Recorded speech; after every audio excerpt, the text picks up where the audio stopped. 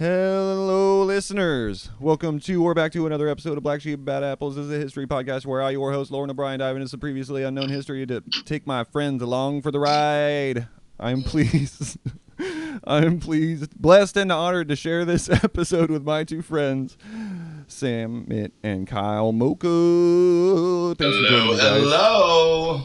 Oh, you guys like my intro? That was really nice. It was fast. It reminded me so much of the Micro Machines guy. Yeah, it made me chuckle, and then I had to cough like a lot.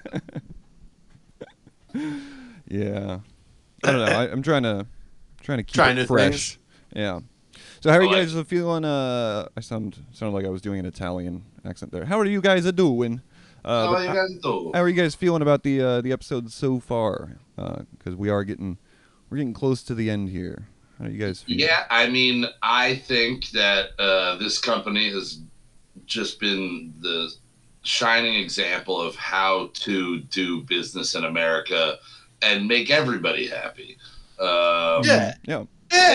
They really, since day one back in the 1800s, since the precursors, when whatever that guy who Peter wrote the Donahue. book, yeah, Mr. PD. Ever since the days of him, he's just been things have just been onwards and upwards, and the planet and the little guys are all doing well. We're thriving. They brought us into the future with them. We owe them. Yeah, that's true.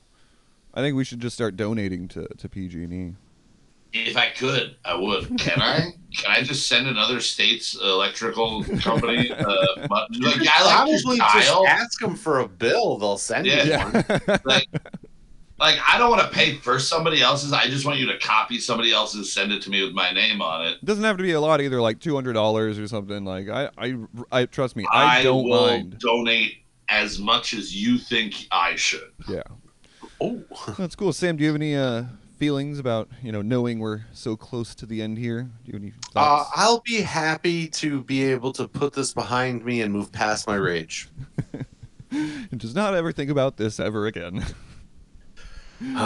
So if you, listener, are joining us in episode 4, which this is, and haven't listened to the other episodes, you're going to need some context, so go back and listen to that right now.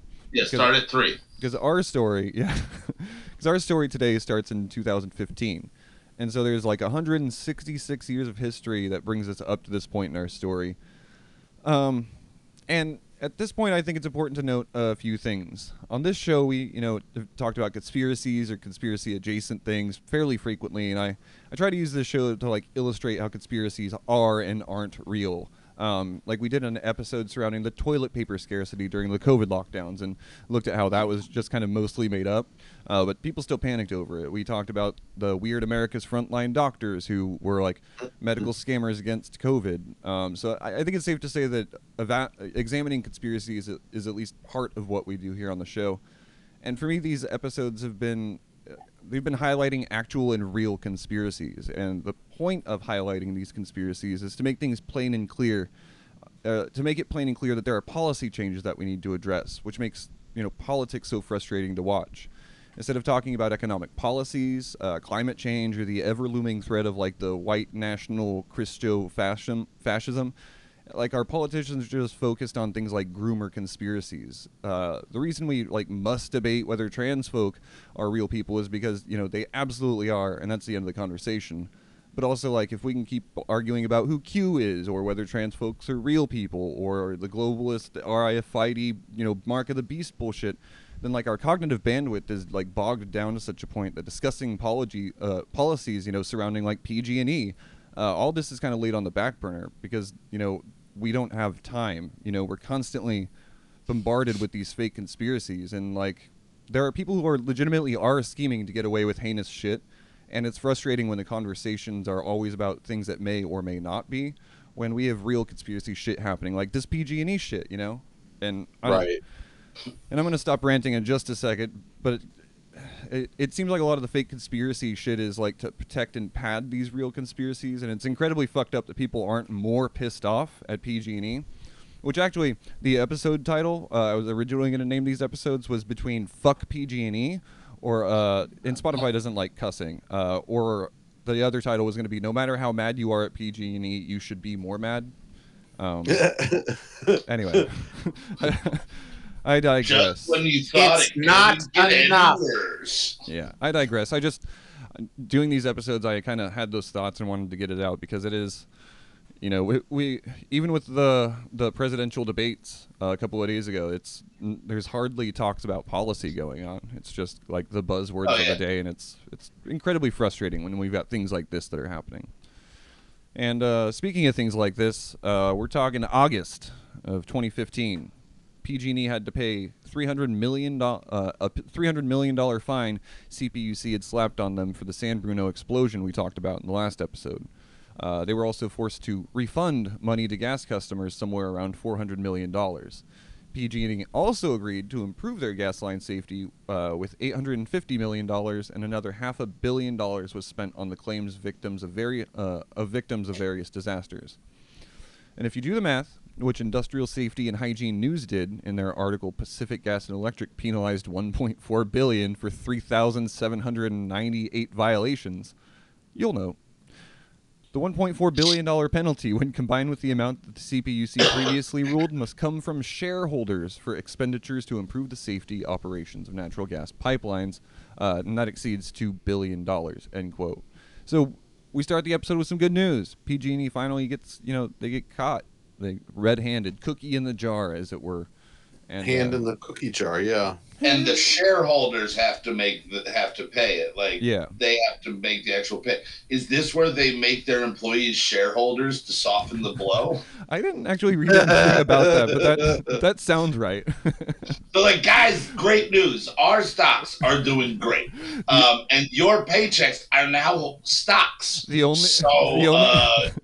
only way to get big corporations to actually profit share is to get this kind of shit going on. Yeah, exactly.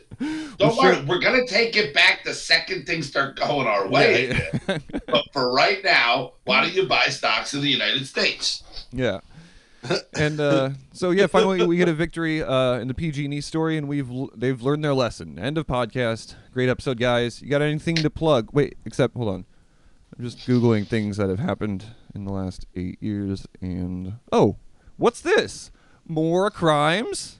Nice. Oh, any fires? I don't believe it. I want crimes and fires. That should be the name of this. Crimes and fires. PG&E story. That's actually it's not bad. It's not that bad. slaps. On September 9th, 2015, the Butte fire started. There hadn't been any clouds or rain recently, so the cause of the fire probably wasn't a thunderstorm. Like that, it starts off with the fire immediately. This is going to be a good one. Hold on to your hats. It actually was the wind, which had snapped a brittle dead tree top off of a tree. The tree fell on top of some power lines, which dropped embers into nearby grasses, and 3 weeks later, fire crews had finally contained it. The Butte fire killed 2 people, destroyed 921 buildings, and burned over 71,000 acres before it was extinguished. Also, have you noticed the acreage in these fires keeps increasing? We're not going to talk about it. I'm sure we're getting very close to the upper limit at how many was it? 75,000? Yeah, 75,000. Yeah, there's definitely a threshold. They won't get any bigger than 100,000. That's my guess. 100,000 is as big as a forest fire can actually get in nature. I think physics won't allow for anything bigger. It's just simply math. It's physics, yeah. Yeah. And we're not going to talk much about climate change in these episodes, but guys, that obviously is at play here. You know what I mean? I have kind of neglected to mention it because we're focusing on PG&E. Fake news. It's fake news. They're lying. They just. I don't agree. I don't. Well, you know what? One at a time. Let's agree to disagree, sir. They're trying to take my plane. After we're done with this, one of you guys explain to me this climate change thing, but I'll play along. Go. All right. Yeah. Okay. Just pretend. Okay. Just pretend the climate does change. As a thought experiment. Yeah. I just call it fall, you freaks. All right. It still snows. It gets colder. Anyway, the Butte fire wasn't an isolated incident either. From burning California, quote.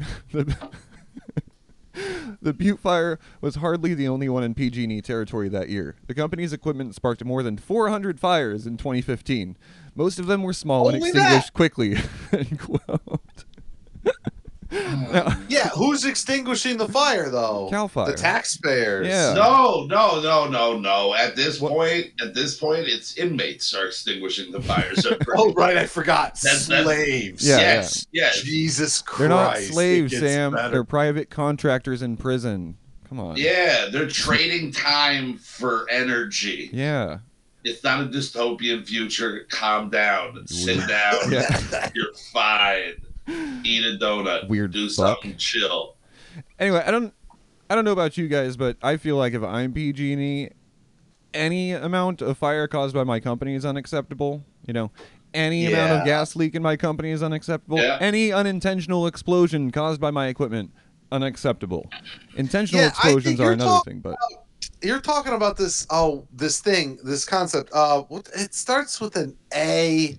unions. There's definitely a C in it. Oh, And like it reminds me of my taxes.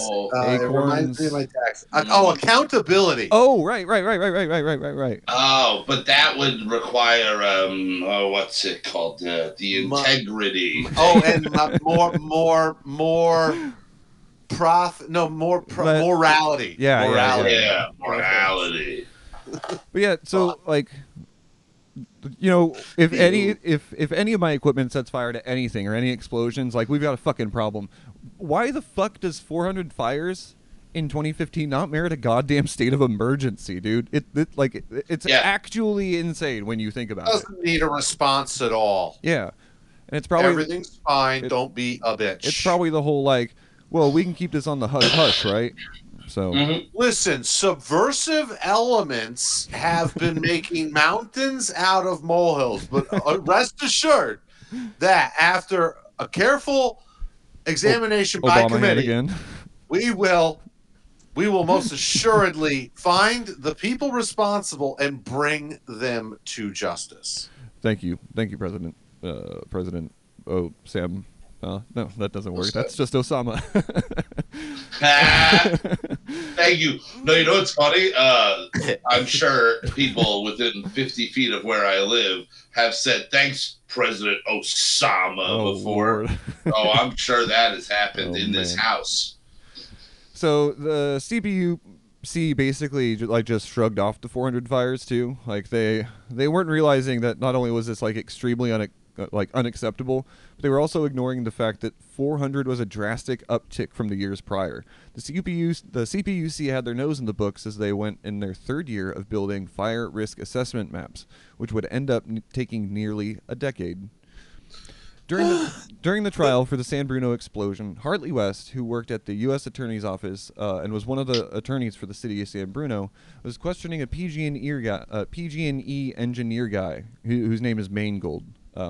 During the questioning, a PowerPoint slide was brought up, and it showed two categories: what is up for debate and what is not up for debate. And rather than retell it, here's the actual discussion from the book California Burning by Catherine Blunt. Quote, "Do you see that?" West asked Maingold. "I do," he replied. And the first bullet point is not up for debate. And the first bullet point that is not up for debate is 8% EPS growth. "Correct," he said, affirming that EPS stood for earnings per share. "Do you see those listed as what is up for debate?" West asked. "Safety and reliability?" "Yes," Maingold responded. So, in their own internal documents, in no uncertain terms, in extremely clear and concise words, they said that safety is something that is up for debate, and the growth of earnings, by any means necessary, is not up for debate. Which is, again, cool, and by that, I mean fucking terrifying.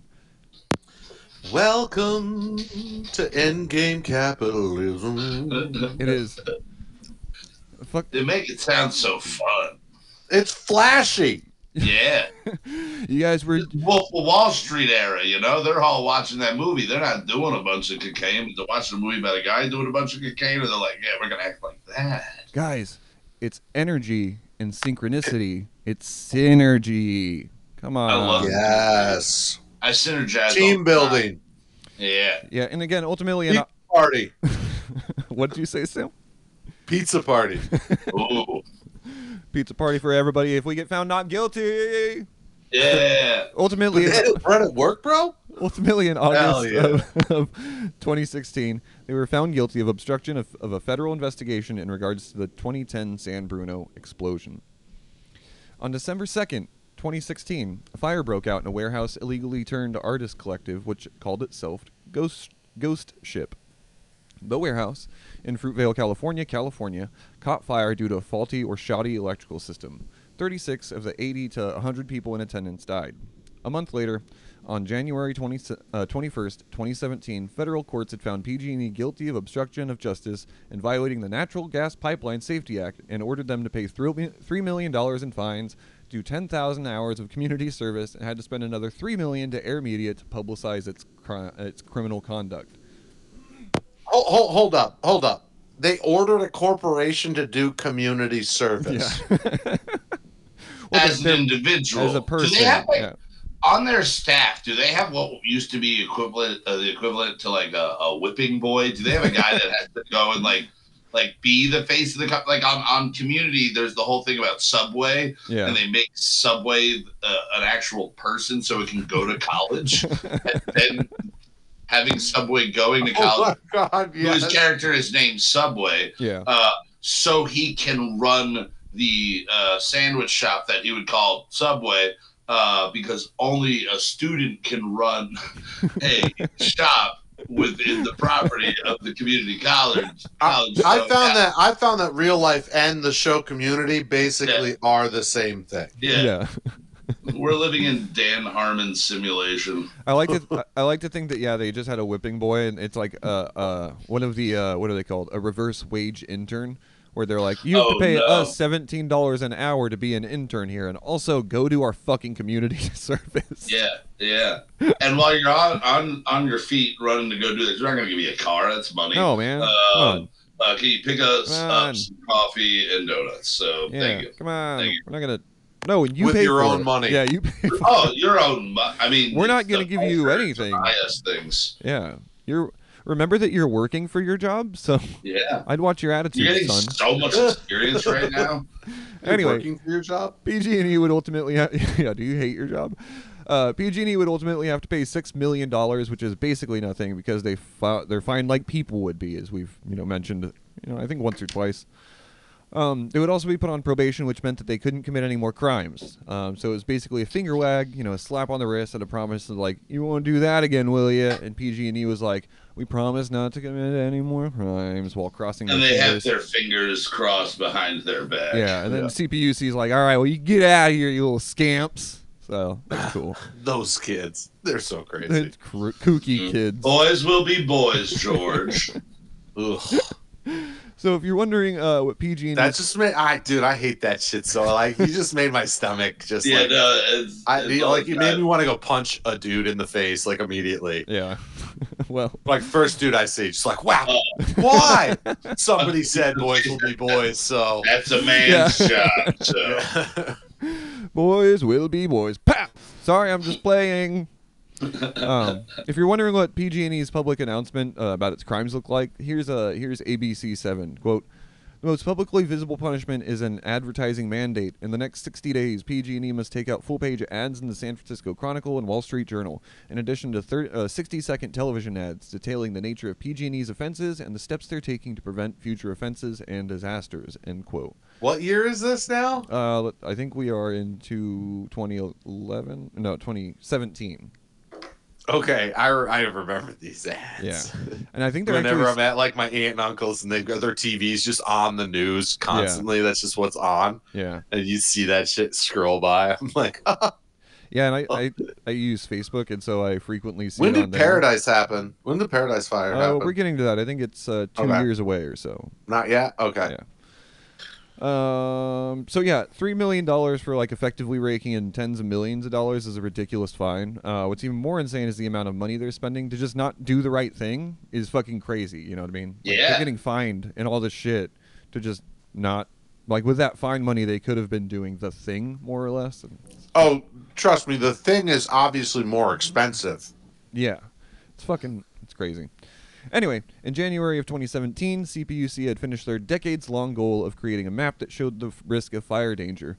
To nobody's surprise, there was a shitload of red and yellow on the map. Everywhere. Yeah, just everywhere.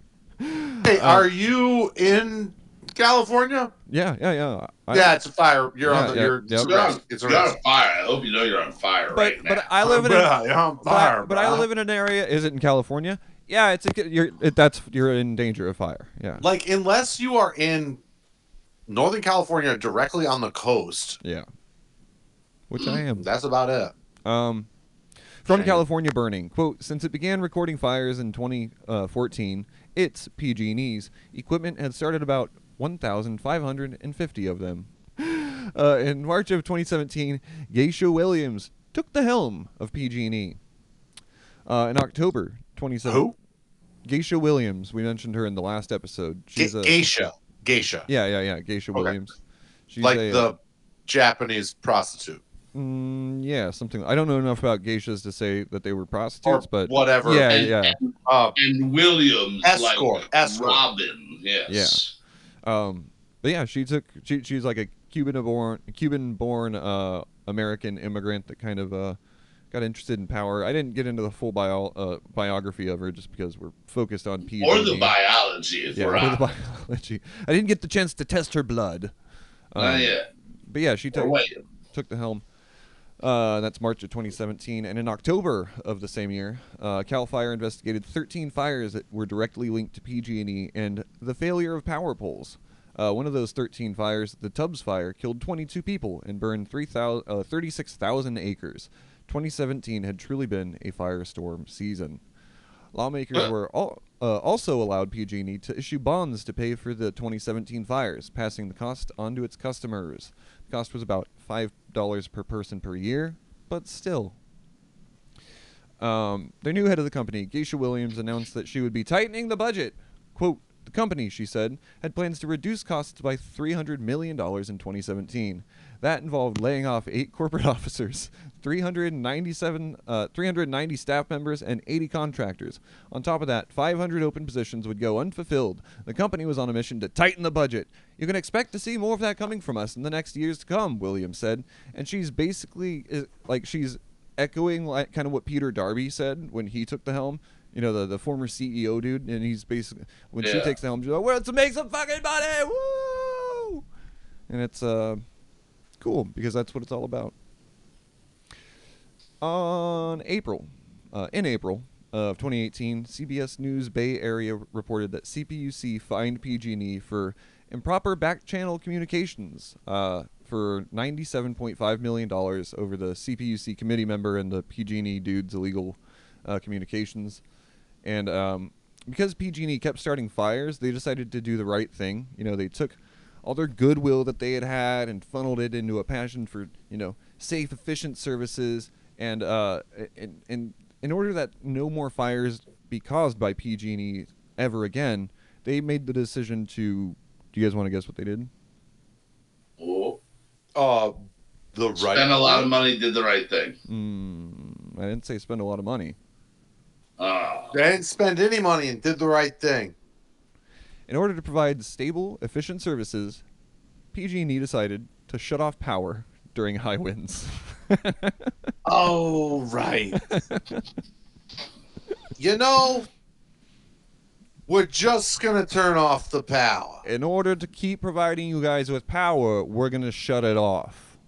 Yeah. It's pretty cool. Win-win. I heard about this coming, and I invested in generator stock. So I killed it. Yeah, and this meant thousands, sometimes hundreds of thousands of people would have their power shut off when the potential for high winds was forecasted. And PG&E had notified its customers of that very thing on November 6th, 2018. And they notified them that they might de-energize some of their power lines due to a high forecast of high winds. The next day, on November 7th, they did shut off the power to parts of the town of Paradise, California. PG&E had spent 2 days notifying Northern California customers that they might have to shut off the power by... so they'd spent 2 days doing this by November 8th, 2018. High winds berated the region, shaking transmission lines and testing their metal literally. On the 8th, though, PG&E didn't shut off the power. On that same day, a nearly 100-year-old hook snapped along the Caribou-Palermo transmission line, causing a high-voltage line to drop into the brush below it. At 6:15 a.m., PG&E had reported the outage. At 6:20, they had reported a fire. By 6:30, fire crews had been dispatched, and 15 minutes later, they had reached the location of the fire. The transmission line was on a sort of cliff, inaccessible by fire truck, but that was kind of the least of their issues, because the wind was blowing so hard that the crew, quote, struggled to stand upright as the winds whipped the flames. They were spreading with staggering speeds. The captain radioed dispatchers for backup, end quote.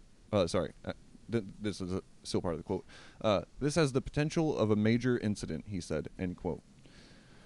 And they hadn't known it at the time, but the campfire had just begun and was spreading extremely quickly. Quote, at its fastest, it engulfed 80 football fields a minute by some estimates, wrote Catherine Blunt in her book, California Burning, The Fall of Pacific Gas and Electric and What It Means for America's Power Grid.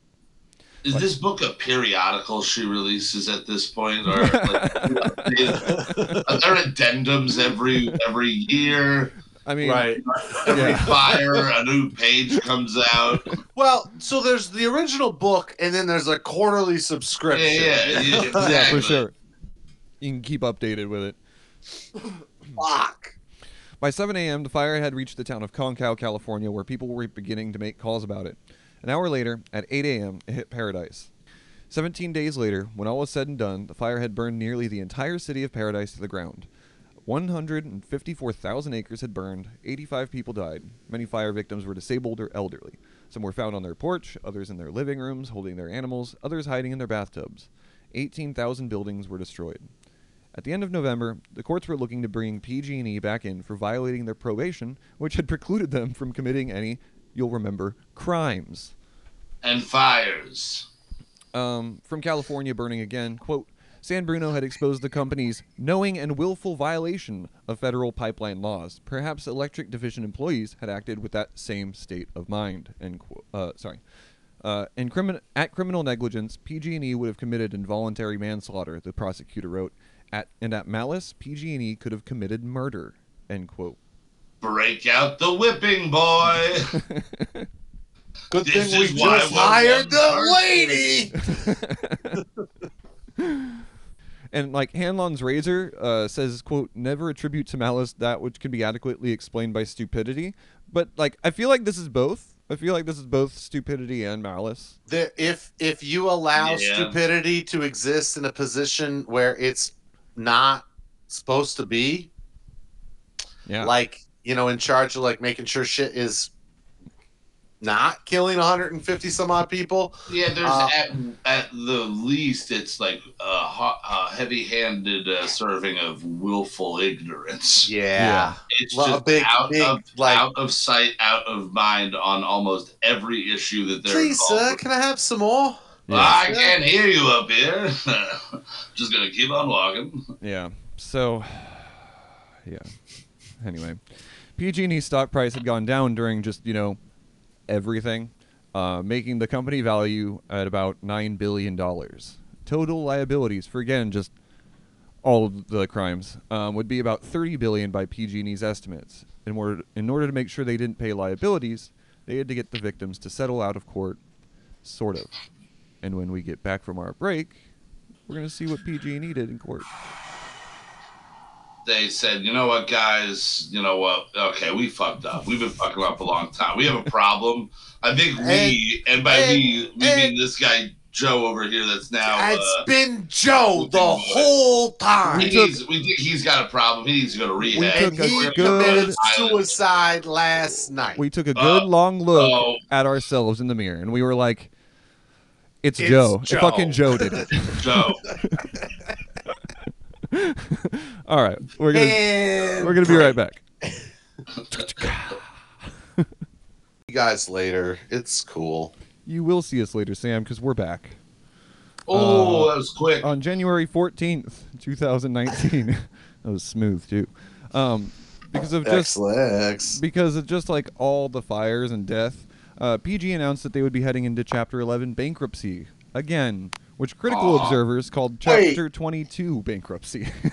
They are an individual just filing for Yeah, bankruptcy. No big deal. aren't they too big to fail? It's the best thing. That's why bankruptcy's there, because you don't ever actually fail. Yeah. You just go, oops. Yeah, and It was Joe. So they were brought into court again. However, since PG&E was on probation and did that committing a crime thing, they were brought into probation court too. The Judge Alsup, which is a really cool name, ALSUP, Alsup. Also, he had inherited the probational oversight of PG&E and was kind of sort of a hard ass. He'd been the judge to give PG&E probation after the San Bruno explosion. So I don't know like how much of a hard ass he really is, but when he's sitting down here with them, he's kind of furious. And in court, he faced the PG&E people and asked them what we're probably all thinking at this point, like, what the fuck, dude? Why can't you just fix your shit? What will it take? And PG&E kind of responded just like, we'd have to hire a bunch of dudes, and that costs money and shit. And basically, the government wanted to know exactly what would it take to cause zero fires and how the government, could legally require them to get it done. PG&E attorneys argued that from California burning, quote, such requirements would force PG&E to find 650,000 full-time employees to clear some 100 million trees at a cost between $75 billion and $100 billion, the attorney estimated. Now, before we This is what they told the government. This is what they told the government, yeah. And I think we all here can, like, smell that's some bullshit, you know? Because, like, they're also talking earmarks, about... maybe? It sounds like they're also talking about hiring... If they hired them all today for all this 500,000 people to do all these things right now, it'd bankrupt us, you know? I'm just saying there's probably about that many people available at a cell door unlocking away. We get some cheap labor here at your state prison.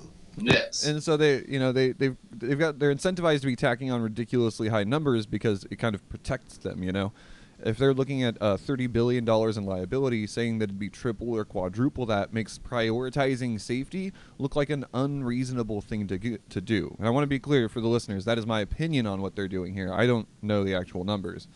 But it just kind of seems like they're like, dude, you're being unreasonable, and I don't think that that's the truth. By the way, PG&E is pushing back on pruning trees and replacing and repairing old infrastructure when they've been burning California the fuck down. Within 2 years, quote, the 2017 and 2018 fires had collectively burned 3% of California's acreage, end quote. Your mic's off, Sam. Your mic's not on. 3%. 3%. 3 fucking percent. Yeah. 3. Yeah. That's it? That's all? Barely 5. Talk to me when it's 40. Well, and I don't know.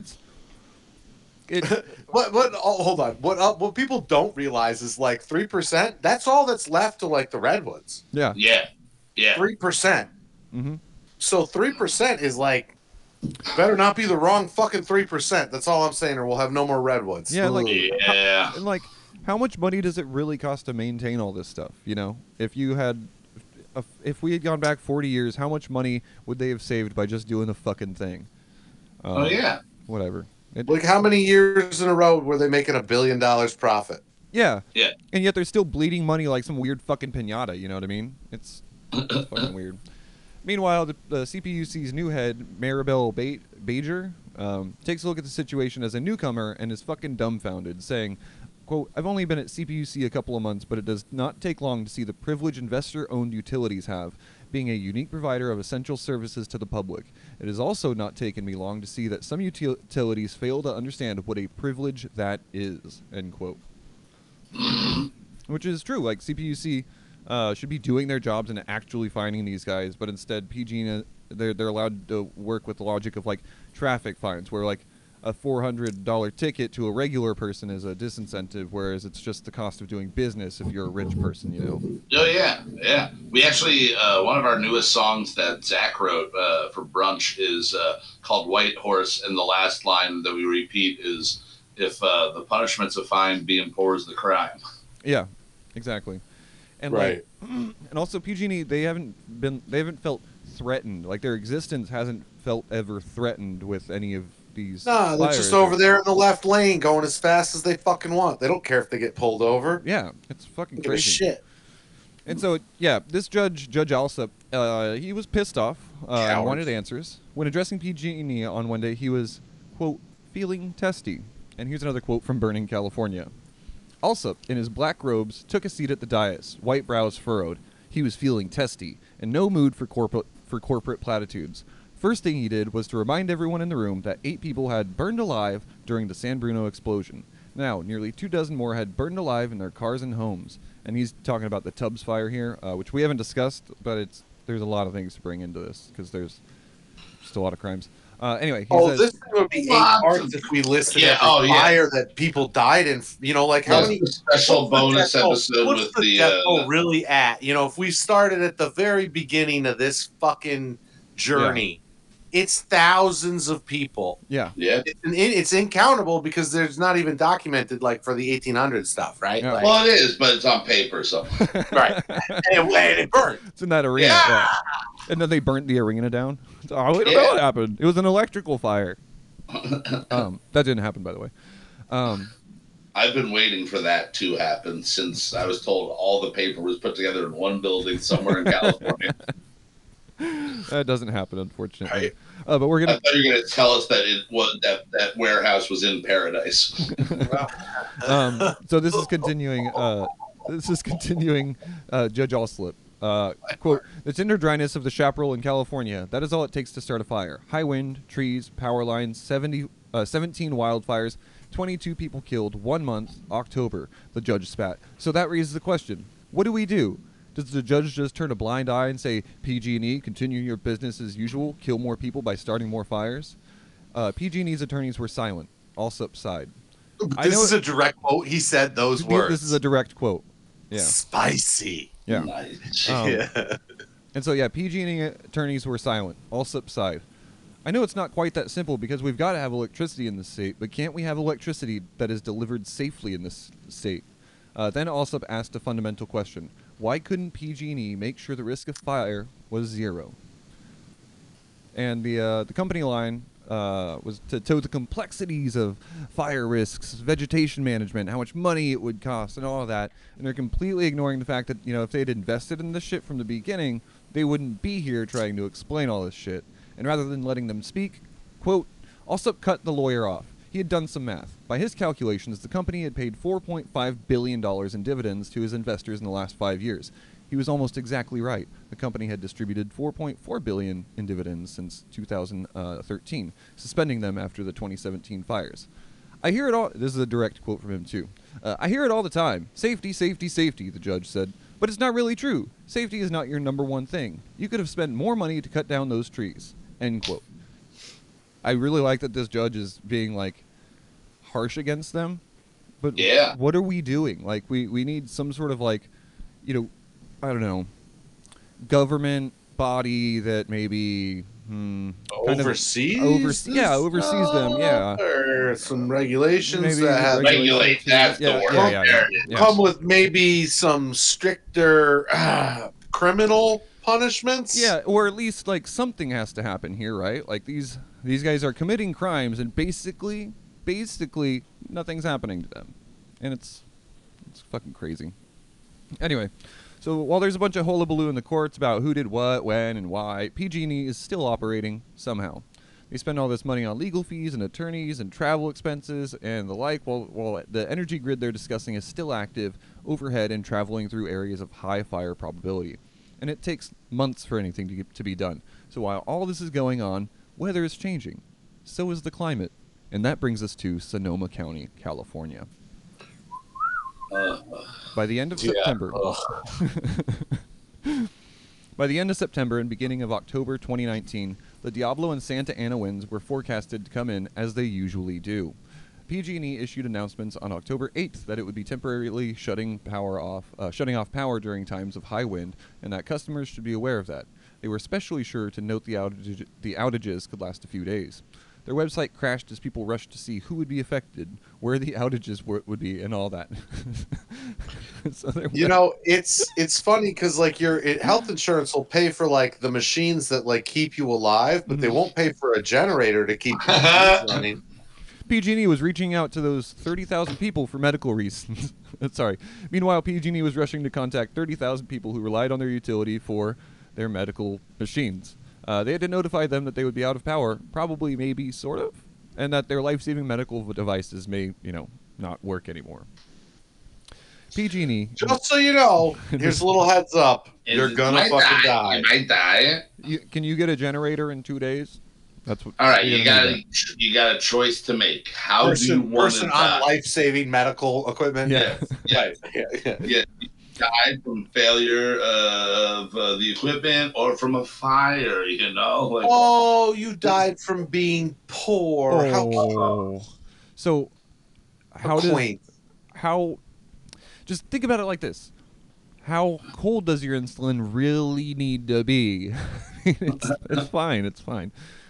In response to why the outages were occurring, they simply said, they being PG&E, said they, quote, simply could not continue running parts of this system given the risks to the public. We must have zero risk of spark, end quote. So you're there admitting that their system is so garbage, it's so decayed that they cannot actually run the system. Almost like, no, check it out. If you're really like, let's take a big step back. Like, they're like, okay, maybe they're just trying to kill as many people as possible. Yeah. Right? Because they're like, look, if we turn off the power, we could kill like 30,000 people. It's the trolley problem. 30,000. I'm dying. Yes. 150? You ain't seen shit yet. Watch us. It's the trolley problem, but it's a corporation as the single person. Yeah. No, the corporation is a single person. You got to keep remembering that. Yeah. Yeah, and again, it's a bunch of bullshit because they could be maintaining their power lines. It's literally their backbone of their company. So it's stupid. Yeah. But instead, they're like, "Oops, I guess we can't have power if there's any wind." That's very realistic. That's exactly what the quote sounds like. Whatever. Thankfully, there had been a bit of rain, and rain, I don't know if you guys know this, can stop fires. But what it can't do is ensure the integrity of a small metal hook, not unlike that which had broken and had started the campfire. As PG&E was switching off power lines on October 23rd, we just passed the Paradise Fire, Sam. I thought that's what the metal hook started. It did, yeah. You're right. Yeah. I lost my place. Just keeping you honest, bud. Didn't they know that these metal hooks are only 100-year metal hooks? Yeah. Come on, guys. The warranty says it very clearly. 100 years best. So as PG&E was switching off power lines on October 23rd, another metal hook broke in Sonoma County. The Kincaid fire had burned for over 13 days, over 78,000 acres. No one died, but 4 people were injured. 374 buildings were destroyed, both homes and businesses, and 90,000 structures were threatened. The thing is, the plan to de-energize transmission lines, the plan that they were like, all right, we're going to turn the power off so that there's no risk of power. There's no risk of power starting fires. That didn't include the 290 kilovolt lines. And that was the line that had broke when the Kincaid fire had started. It was a 290 volt kilovolt line. And so yeah, it's cool. Even when they're like, all right, we're gonna run these emergency protocols and shut off power, they're not doing enough. Yeah. Right. A 290,000 volt line isn't located 20 feet off the ground. It's located like 100 feet off the ground. Yeah. Why is there a tree close enough to fall on a fucking power line that big? Like, saying you had about 10 years to see it coming. Well, in this Kincaid fire, the hook actually had been worn down. Oh, sure, and the wire had fallen from the power line. But still, like, that's still shitty maintenance. You know what I mean? And building, you should have cleared the whole area around it with, like, okay, if a wire at its like longest where it can break from point, like, let's make sure there's nothing burnable at this radius here. Well, that's kind of unrealistic because it's outside and it rains and shit. You know what I mean? Yeah. Like, you're gonna pave underneath the power lines, like everything, the whole country. That's the real end game. And I mean, you could do burn it all down, pave it. You could I'm do the opposite of the Lorax.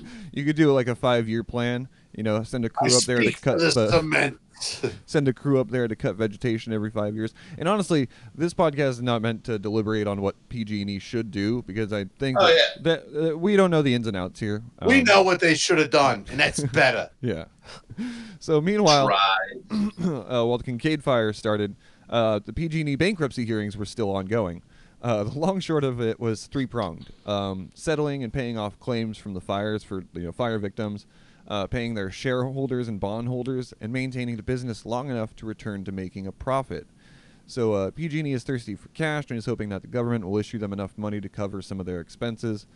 And essentially, there's a handful of groups sitting in on these bankruptcy meetings because PG&E owes all of them, XYZ. There's the victims, the bondholders, shareholders are represented. PG&E as the corporation is represented. The judge, who symbolically and literally represents California. So there's a lot of interests here that are kind of pulling at these settlement meetings. And there's also like this, I didn't fully understand it, but there's this weird like bondholder versus stockholder battle that we're not going into. And essentially they're like financially competing against each other for like the financial interest of PG&E. Because like if the bondholders get the company to give out shares to the fire victims, that devalues the price, the value of the shareholders' stock, and that means the bondholders have more influence. Blah blah blah. It's like a bunch of crazy financial shit, but they're like fighting over it basically. And PG&E bondholders wanted to offer the Tort Claimant Committee, which was an 11-person committee who represented 70,000 fire victims, $8.4 billion in cash. Otherwise, if they wanted more, they could get maybe a little bit more cash, and the rest would be in PG&E stocks.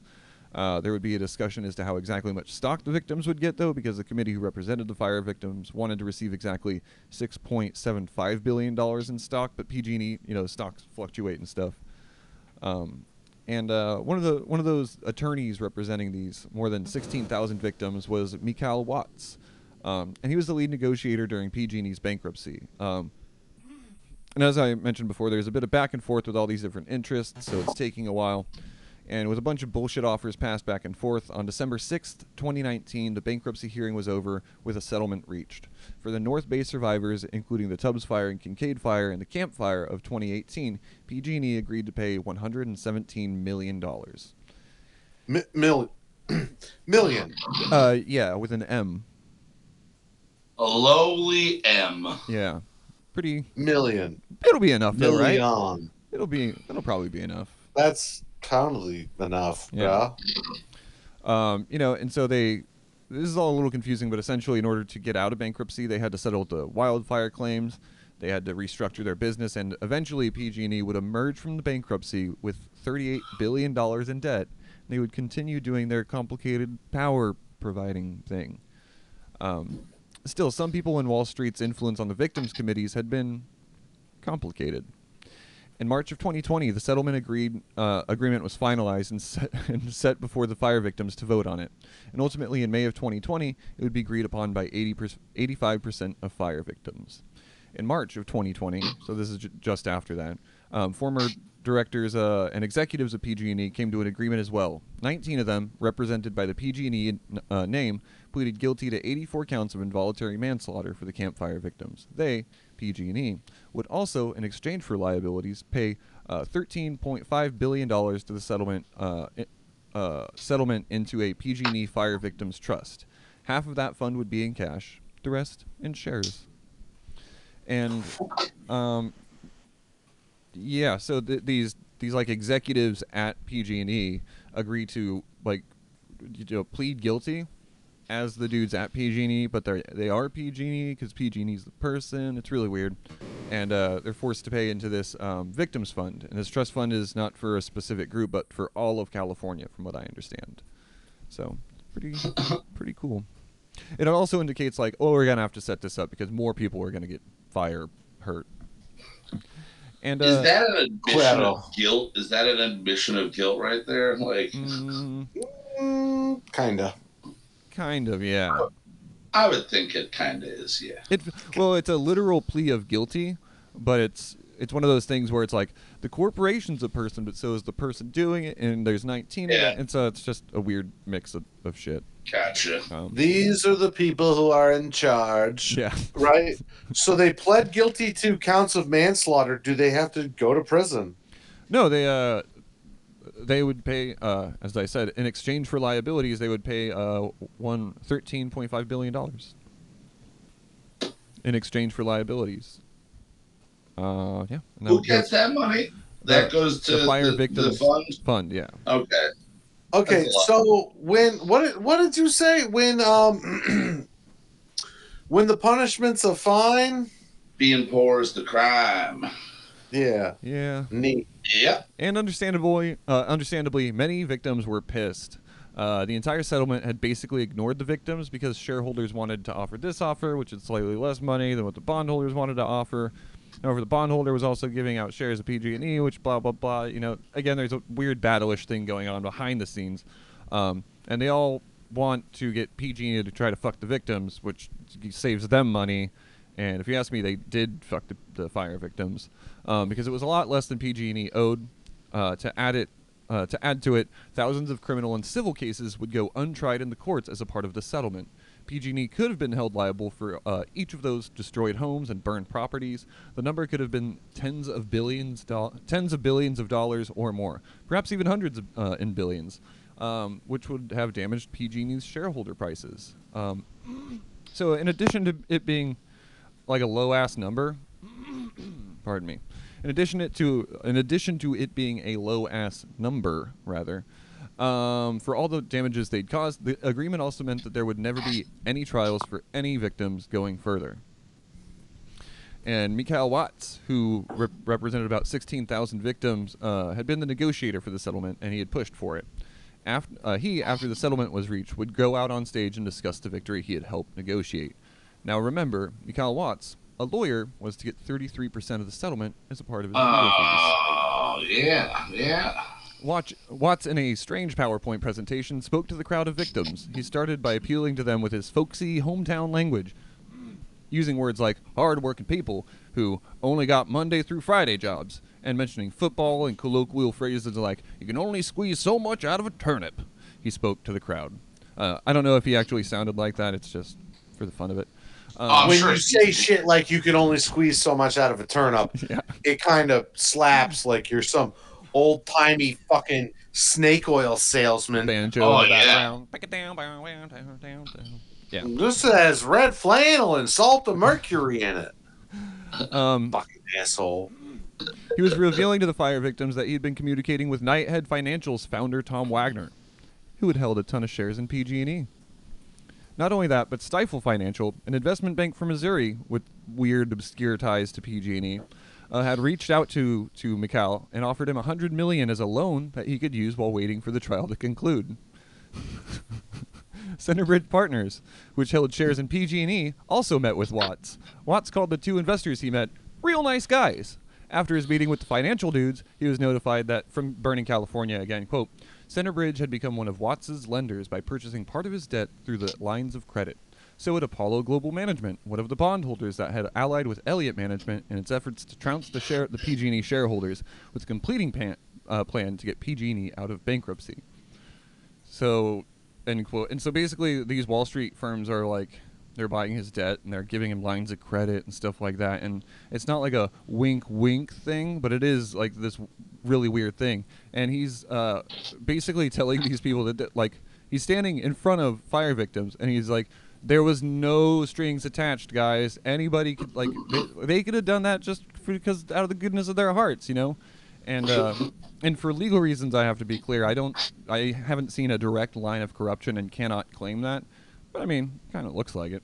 So again, yeah, he's standing in front of these fire victims and he's like, "Yeah, guys, we won. They bought all my debt, give me $100 million as a line of credit, which did not affect the settlement at all."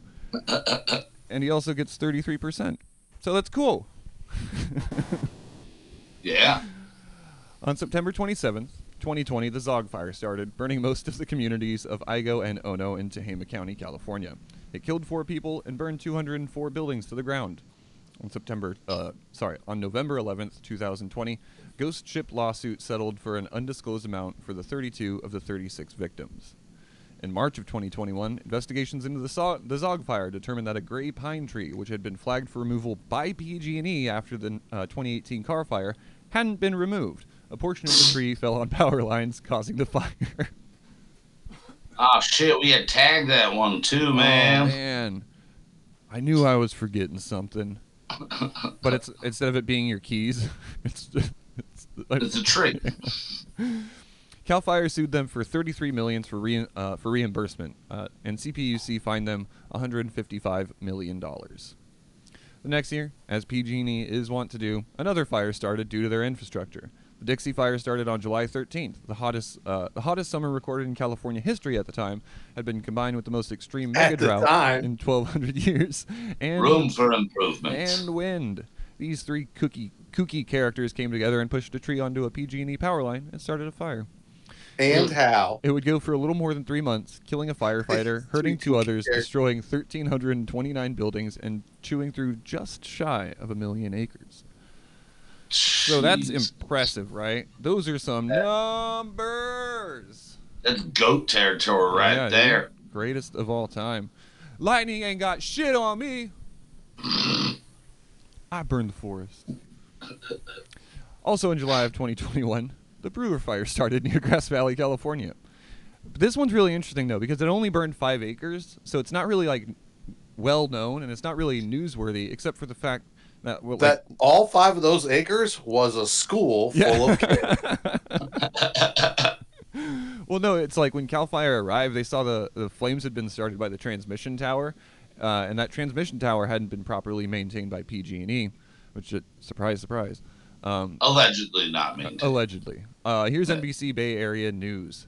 Quote, I was shocked by how many places where they could have done the right thing, where they could have taken action, said Ken Busk, a veteran electrical engineer who's been investigating more than 1,000 fires. One of the missed opportunities, he said, involved overheating of the pole Cal Fire's report blames for the Brewer Fire. So like a power pole, like metal one, had started overheating. Cal Fire's report cites a photo of a white-hot bolt atop a power pole where the fire started. Cal Fire says the overheated bolt was likely the source of the sparks that sent fire to the ground below. 9 months before the fire, that same location on top of the pole was flagged for severe overheating during a routine thermal inspection, according to inspection records. The notes of the infrared inspection logged a temperature atop the pole approaching 325 degrees. Enough under PG&E standards to require repair within 30 days, end quote. I mean, a white-hot bolt. They gotta start giving these, like, less cool names. So they're just, right? Like, I'm kind of happy about that white-hot bolt action, you know? Yeah. It's a great... Jesus. It's another great band name. Yeah. White-hot bolt. Oh, man. Oh, my God. This company rocks. They're really good at their jobs. Oh, I'm buying a T-shirt after this. It was also revealed that someone had come out to check the pool previously, and instead of inspecting it properly, had just done a visual check. This was also despite the fact that PG&E had previously flagged it for replacement, quote, due to extensive woodpecker damage, as well as the overheating previously identified by another inspector on the infrared image, end quote. And PG&E learned a lesson that day, one of the rare and probably still ignored lessons that we're going to get out of these episodes. They no longer allowed inspectors to submit just visual checks for they couldn't substitute visual checks for infrared inspections. So that's cool. Don't look hot. And this is where our hero gets redeemed, guys. Right? Yeah. This is where we go. January 2022. Cal Fire investigators determined the Dixie Fire had been started by PG&E. The transmission line that had started the Dixie Fire was 5 miles from the one that had started the 2018 Camp Fire, and it was either on or near, I haven't been able to figure out which, the Caribou-Palermo transmission line. April 11th, 2022, from PBS, quote, Pacific Gas and Electric has agreed to pay more than $55 million to avoid criminal prosecution for 2 major wildfires started by aging Northern California power lines belonging to the nation's largest utility. PG&E does not admit any wrongdoing in the 2 settlements reached with the prosecutors for last year's Dixie Fire, one of the biggest wildfires in California history, and the 2019 Kincaid Fire in Sonoma County. The deal expedites damage payments to the hundreds of people whose homes were destroyed. So that's cool. That's cool. They're not admitting wrongdoing. They're just going to pay. They're like, well, if we don't bring it to court, we'll pay. We're not wrong, Yeah. but we'll pay. Yeah, we feel bad. It's just out of the goodness of our hearts. Yeah. The goodness of Scum fucks. On September 6th, 2022, the mosquito fire started just above Oxbow Reservoir, west of Sacramento. It burned for 2.5 months, ravaging the small towns of Michigan Bluff, Forest Hill, and Volcanoville, California. It cost $180 million. That last one had it coming to it with the name. Volcanoville. Yeah, Volcanoville is asking to get destroyed. Oh my god. Dude, the only way you could be more asking to be destroyed would be to like name yourself like Sodom and Gomorrah. Oh.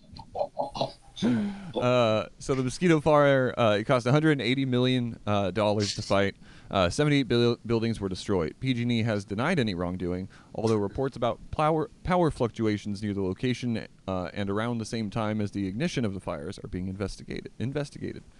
The website of Rayner, Slaughter, and Frankel law offices, however, seems to have a position from which they see this fire. In part, their website says, quote, though the investigation into the mosquito fire has not been completed, empirical evidence suggests PG&E's equipment caused the fire, end quote. So, I mean, I can't say it, that they started the fire. But they said it. But they said it. Yeah, that's pretty cool. And when we get back, guys, I hope you're excited, because we're starting in January of 2023. Oh, we're talking this year, baby. Modern history. So far. Current events. Yeah, from 1822 to here. Yeah. It's come a long way, guys. Almost 200 years. I tried so hard. Anyway, we'll be back in just a sec. All right. Feels like the first time. And it feels like we're back. How you guys doing? You guys Wonderful. You guys are both just looking at your phones, looking very like furrowed brows. Sam. I'm picking out what color scheme I want my flyer for trivia night for tomorrow to be. So it's important things that these guys are doing. Critical thinking. Yeah, these are the important things going on in Kyle Mocha's Critical life. thinking with Noam Chomsky. On January 17th, 2023, PG&E reached a $24 million settlement with the counties of Shasta, Plumas, Lassen, Butte, and Tehama, as well as 5 other public agencies as a result of the Dixie Fire. 2-ish weeks later, on February 1st, 2023, Shasta County District Attorney's lawsuit against PG&E for the Zog Fire was reduced to 11 felony and misdemeanor charges, including involuntary manslaughter. On May 18th, 2023, the CPUC released an announcement. Quote, the California Public Utilities Commission today approved a settlement agreement between CPUC's Safety and Enforcement Division, SED, and Pacific Gas and Electric Company for PG&E's involvement in the 2020 Zog Fire. Under the terms of the settlement agreement, PG&E will pay a total of $150 million. $10 million will be paid as a penalty to California's general fund, and $140 million in shareholder funds will be invested for new wildlife mitigation initiatives designed to mitigate the risk of similar events occurring in the future. PG&E because we got to mitigate wildlife. Yeah. PG&E will... That's the real criminal here, dude. The trees. The fucking trees. The fucking trees, we need to man. get the fucking trees. Bastards.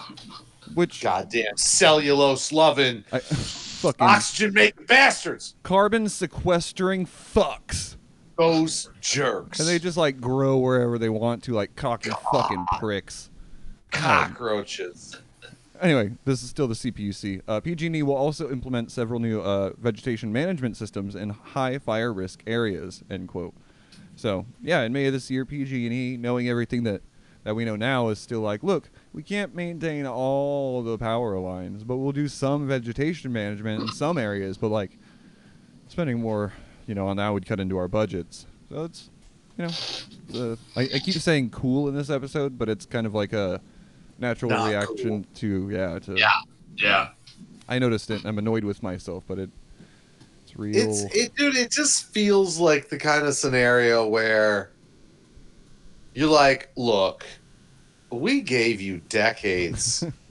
Here's what's going to happen. You're all going to jail.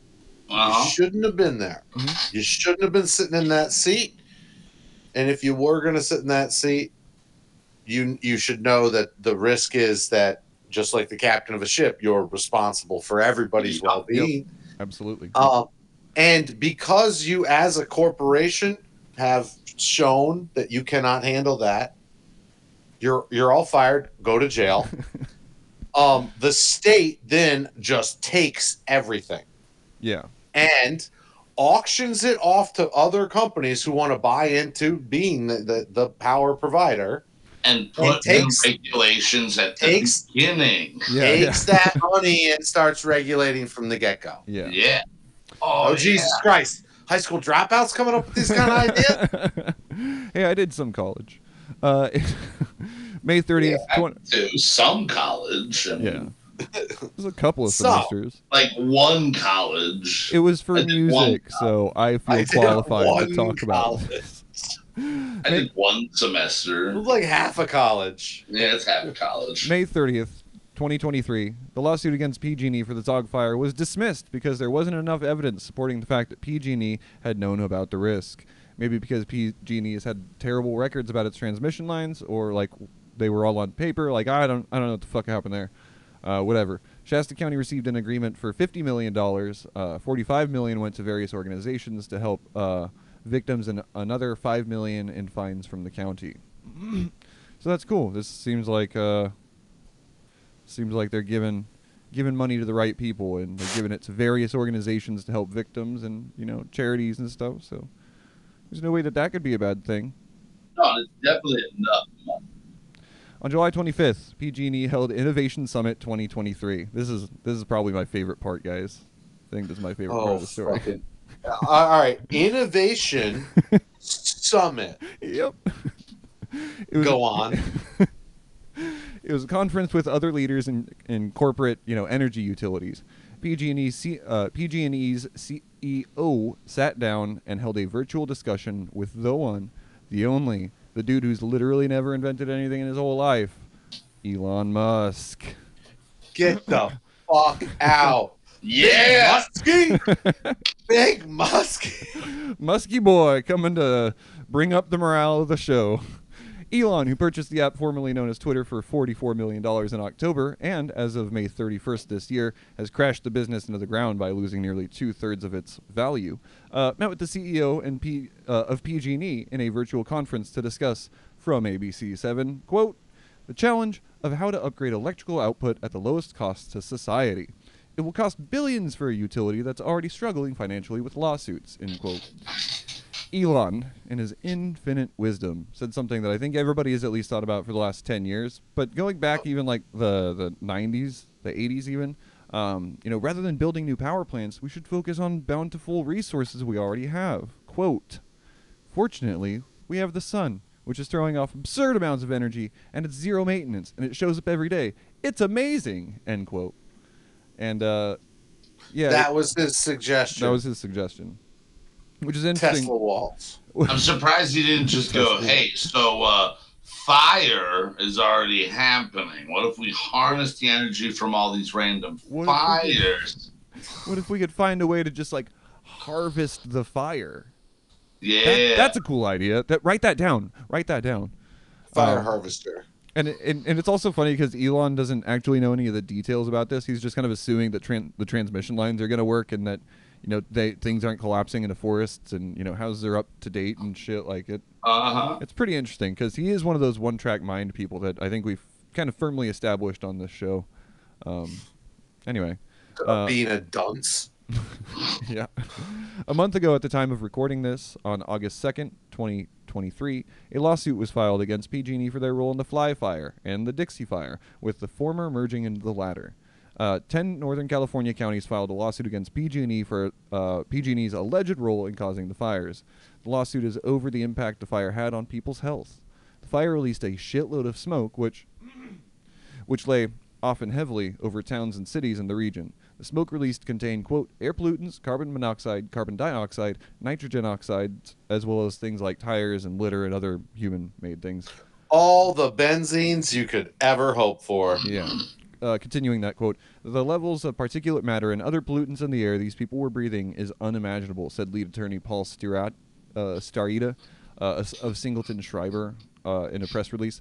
The substances they were inhaling breath after breath will continue to have long-term health impacts that will take years to fully realize. These people will show that the after effects of PG&E's failure to maintain their equipment over the next several decades, and we are seeking to hold the utility accountable for what they've done here, end quote. As of 5 days ago, today, which is September 3rd, Shasta County Board of Supervisors voted 3-2 to send a letter to the state's Attorney General.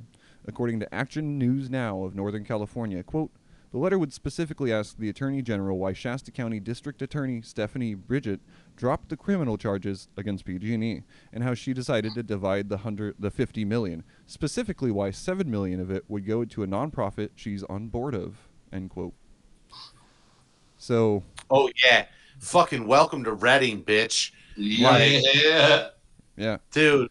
Oh, what's this lady's name? Her name is Stephanie Bridget, Stephanie IE. The investigation would look into a potential backroom dealing. So again, this is all alleged. We have no proof of this. It would look into the potential backroom dealings between PG&E and the Shasta County District Attorney Stephanie Bridget, with a letter saying, from that article, quote, it says it appears in April of that year, I think, PG&E and Shasta DA engaged in confidential settlement negotiations, which the board was not made aware of. It goes on to say, the funds were predetermined to be distributed to certain entities and charities, many of which suffered no loss in the Zog fire, end quote. And so, yeah, we've caught up to basically today in our storyline, and like, I didn't really know how to end this episode.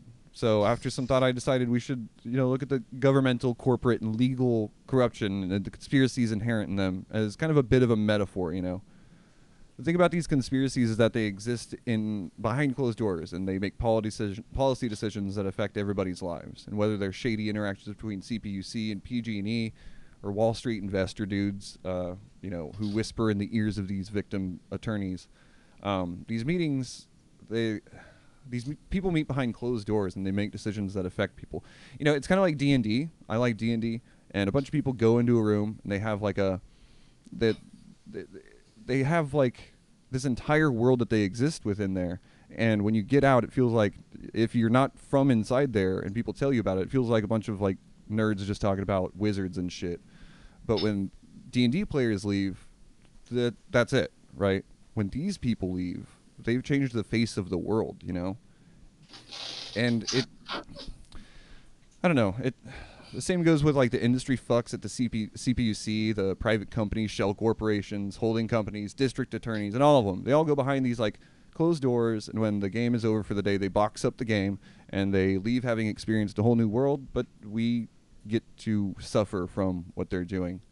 They don't just box up the game, dude. They box up people's money and they steal it. Yeah. They take it, they do fucking things they shouldn't do with it. Yeah. They take money that should be spent fucking feeding people who no longer have a fucking home to live in because of PG&E's actions, and they go off and do whatever they want with it. This woman should be, this shit, dude. This woman should be whipped in public or something, like. I don't know if I would go that hard, but I understand your side of it. Dude, fuck her.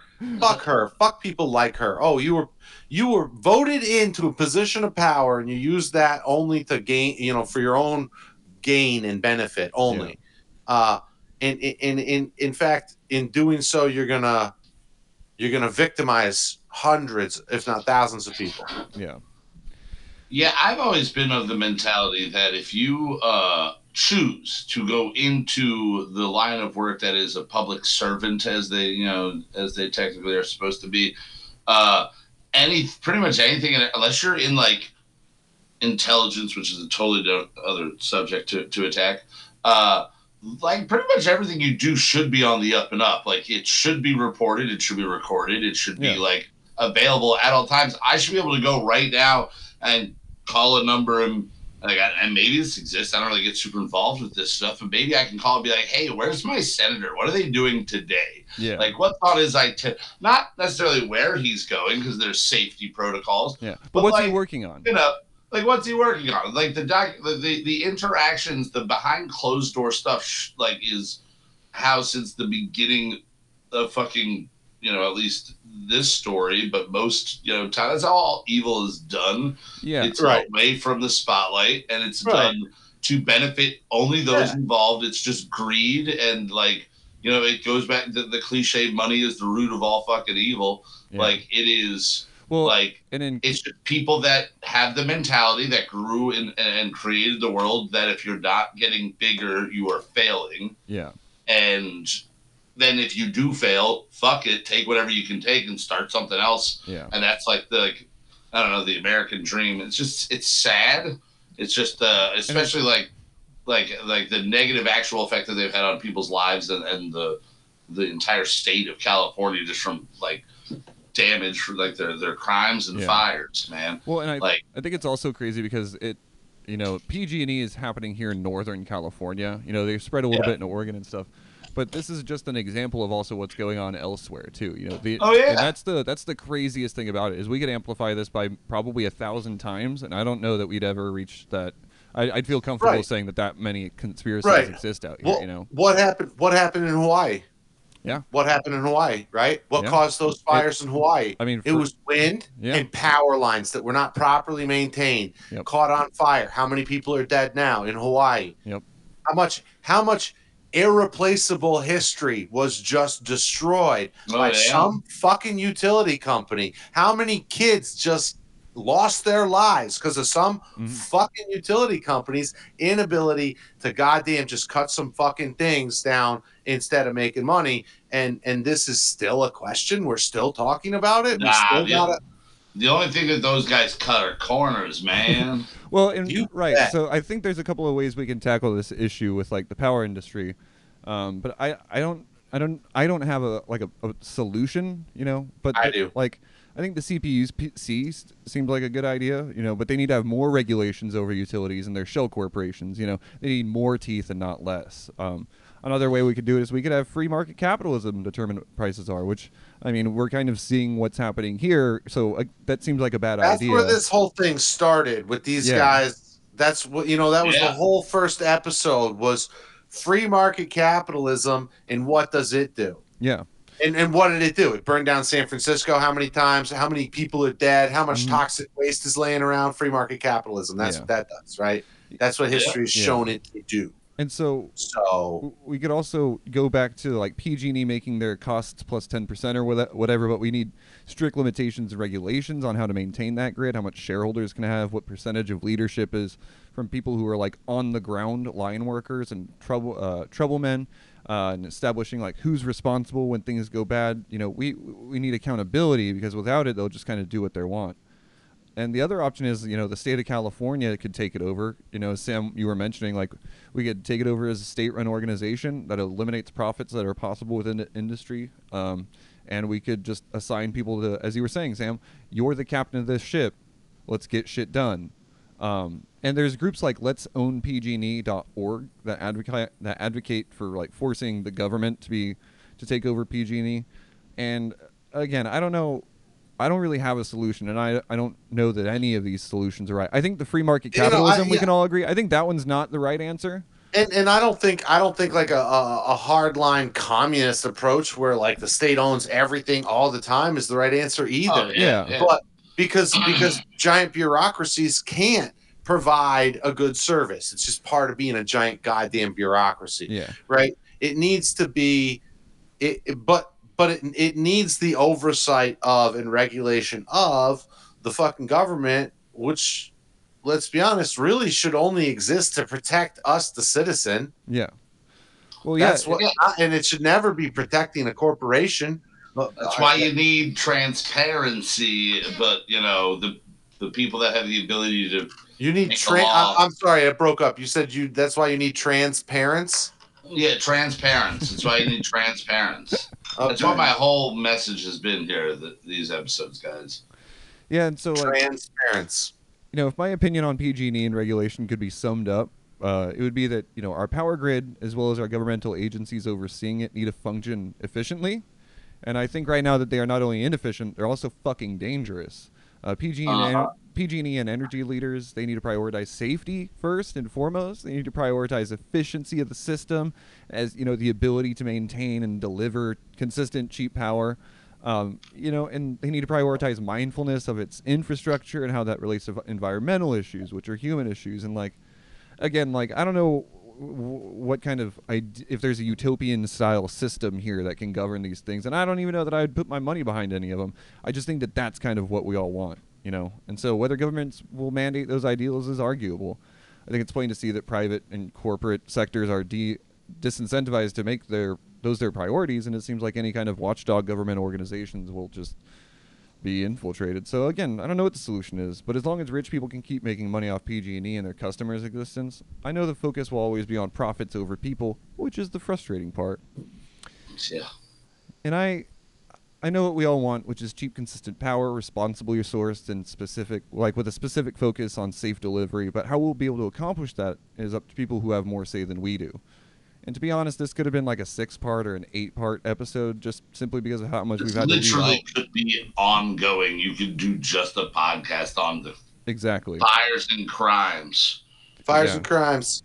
And if you listener want to take a deeper look into legal fuckery of PG&E, one of the many sources that I've cited a bunch of times is Catherine Blunt's book California Burning.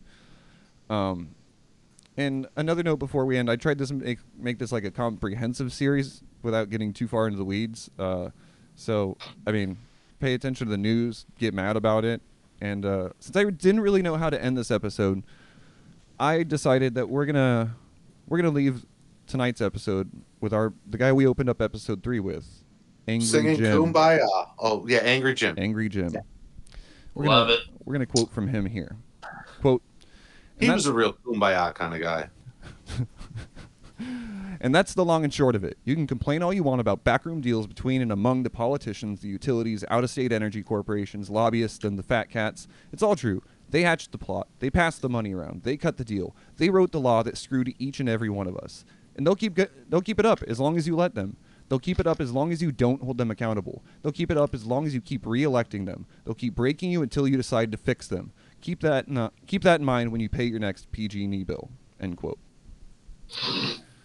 So, this guy has pitchforks stashed around his property, torches and pitchforks. I like him. I like Angry Jim. Him. Yeah, he's got style. So you gotta give it to him. That's the end of our epic 4-parter. Sam, Kyle, thank you guys so much for participating in this exhaustive series.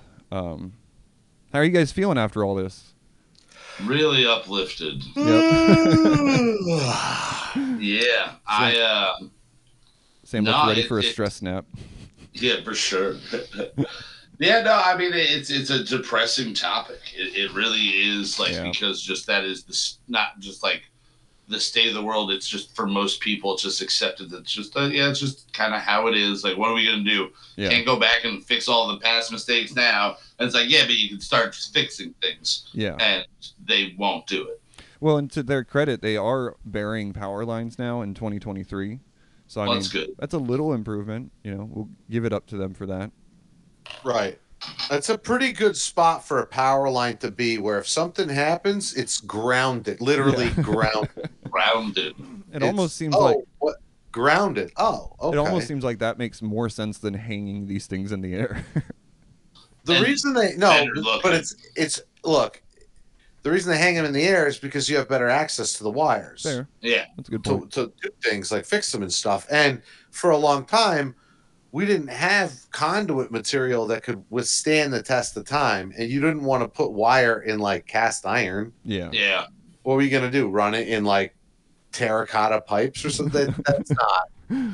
That's not a thing. Yeah.